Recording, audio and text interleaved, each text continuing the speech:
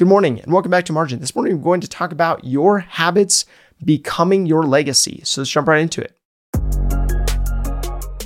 Welcome to the Millennial Margin Podcast. I created this personal finance resource out of necessity as I've watched countless people schedule away, mortgage up, and max out their lives. Margin is simply the antithesis, providing leeway in an increasingly marginless culture. If you want to build margin into your personal finances on a daily basis, this is the podcast for you. So let's be honest, it can be so easy to formulate bad habits and so much more difficult to formulate good ones.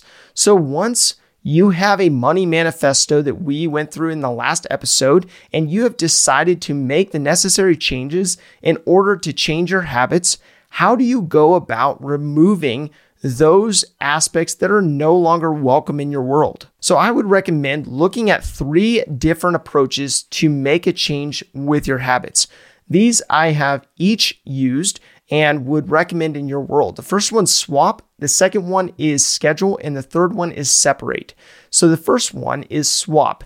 The stacking method, which I mentioned in an earlier episode, looks at adding healthy habits over time, allowing you to stack the positive reinforcing habits and expedite the process of building in a rhythm that works best for you. Now, within that method, what I have done that has seemingly worked well for me is to swap habits. Now, I mentioned this in regards to exchanging my morning coffee habit with drinking tea, or swapping soda for sweet iced tea, and then later on for regular iced tea. Now, within that method, what I've done that has seemingly worked well is to swap habits. Now, I mentioned this in regards to exchanging my morning coffee habit with drinking hot tea, or swapping soda with drinking iced tea. Now, the purpose of swapping a habit is so that you are reducing the need to exercise willpower, as you are simply exchanging one thing for another. So you may have the habit of drinking a soda at a certain time of the day, so you're still using that time to drink a drink, but it's iced tea instead. That's just an example. Now, this is nothing new, but depending on how deeply ingrained your habits is, this may be a good way for you to ease off the worst habit and shift to a better alternative. Now, the second method is schedule.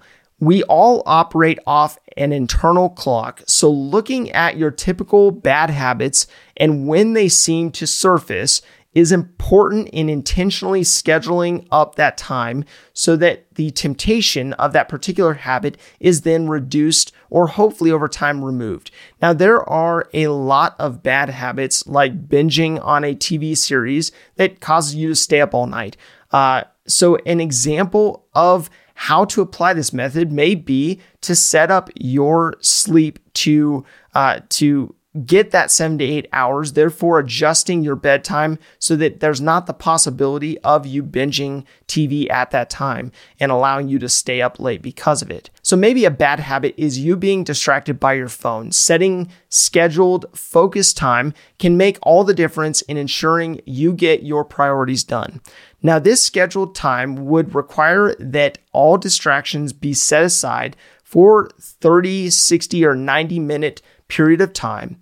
Now, I apply this when creating content like this content, and it's really helpful to ensure that I get into the right mindset, the right mode to be able to produce. Now, this means that I'm able to use that time to study, to write, to read, and I spend my jam sessions, is what I call them, in 90-minute intervals in a specific location with noise-canceling headphones and without distractions accessible, like my phone, which ends up being a big distraction for me. I know that this method in particular requires a lot of discipline to set the schedule that works best to avoid the pitfalls of the habits you may be tempted by, but this can be a huge difference in ensuring that you are addressing each habit and how you schedule your time. Now, the third method is separate. Removing the possibility of being tempted by the habit can be a great approach to separating yourself from it.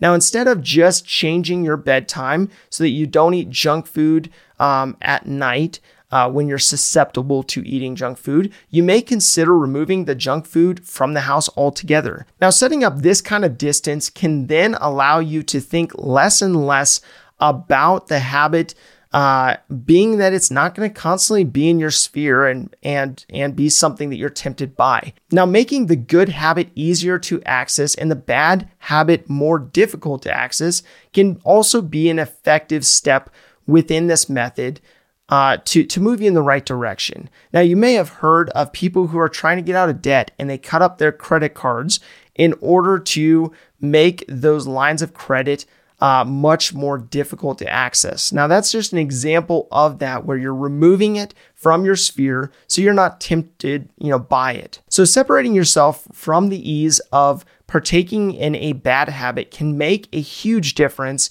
in actually applying the new habit you want to form. Now, there are so many different techniques and methods outside of these that you could use to accomplish limiting the bad habit and transferring that energy to the good habit. And I've seen all kinds of different approaches to this. But the important thing, or the important concept to take away and grasp, is that your daily habits can account for great changes in your life. Working to apply one of these methods to remove the temptation of bad habits while emphasizing, those habits that are good will lead you toward your ultimate goals. Now, as time goes on, habits become more and more ingrained, and you and I both know that to be true if you've had a habit for a long period of time. Now, I would encourage you to seriously look at those habits that may have a stronghold in your life, which are now affecting your relationships, maybe your finances, and your legacy otherwise.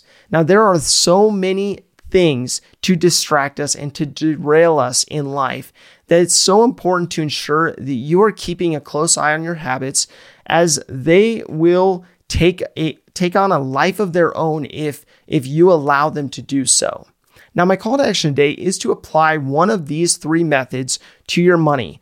Looking at the bad money habits that you have that need to be replaced with good ones in order to align those habits with the legacy that you ultimately want to have. Thank you for your time. Enjoy your day, and we'll see you back here tomorrow. If this information is helpful to you, explore the Margin membership, where me and my team will help you take the information you're learning and apply it to your life and your finances.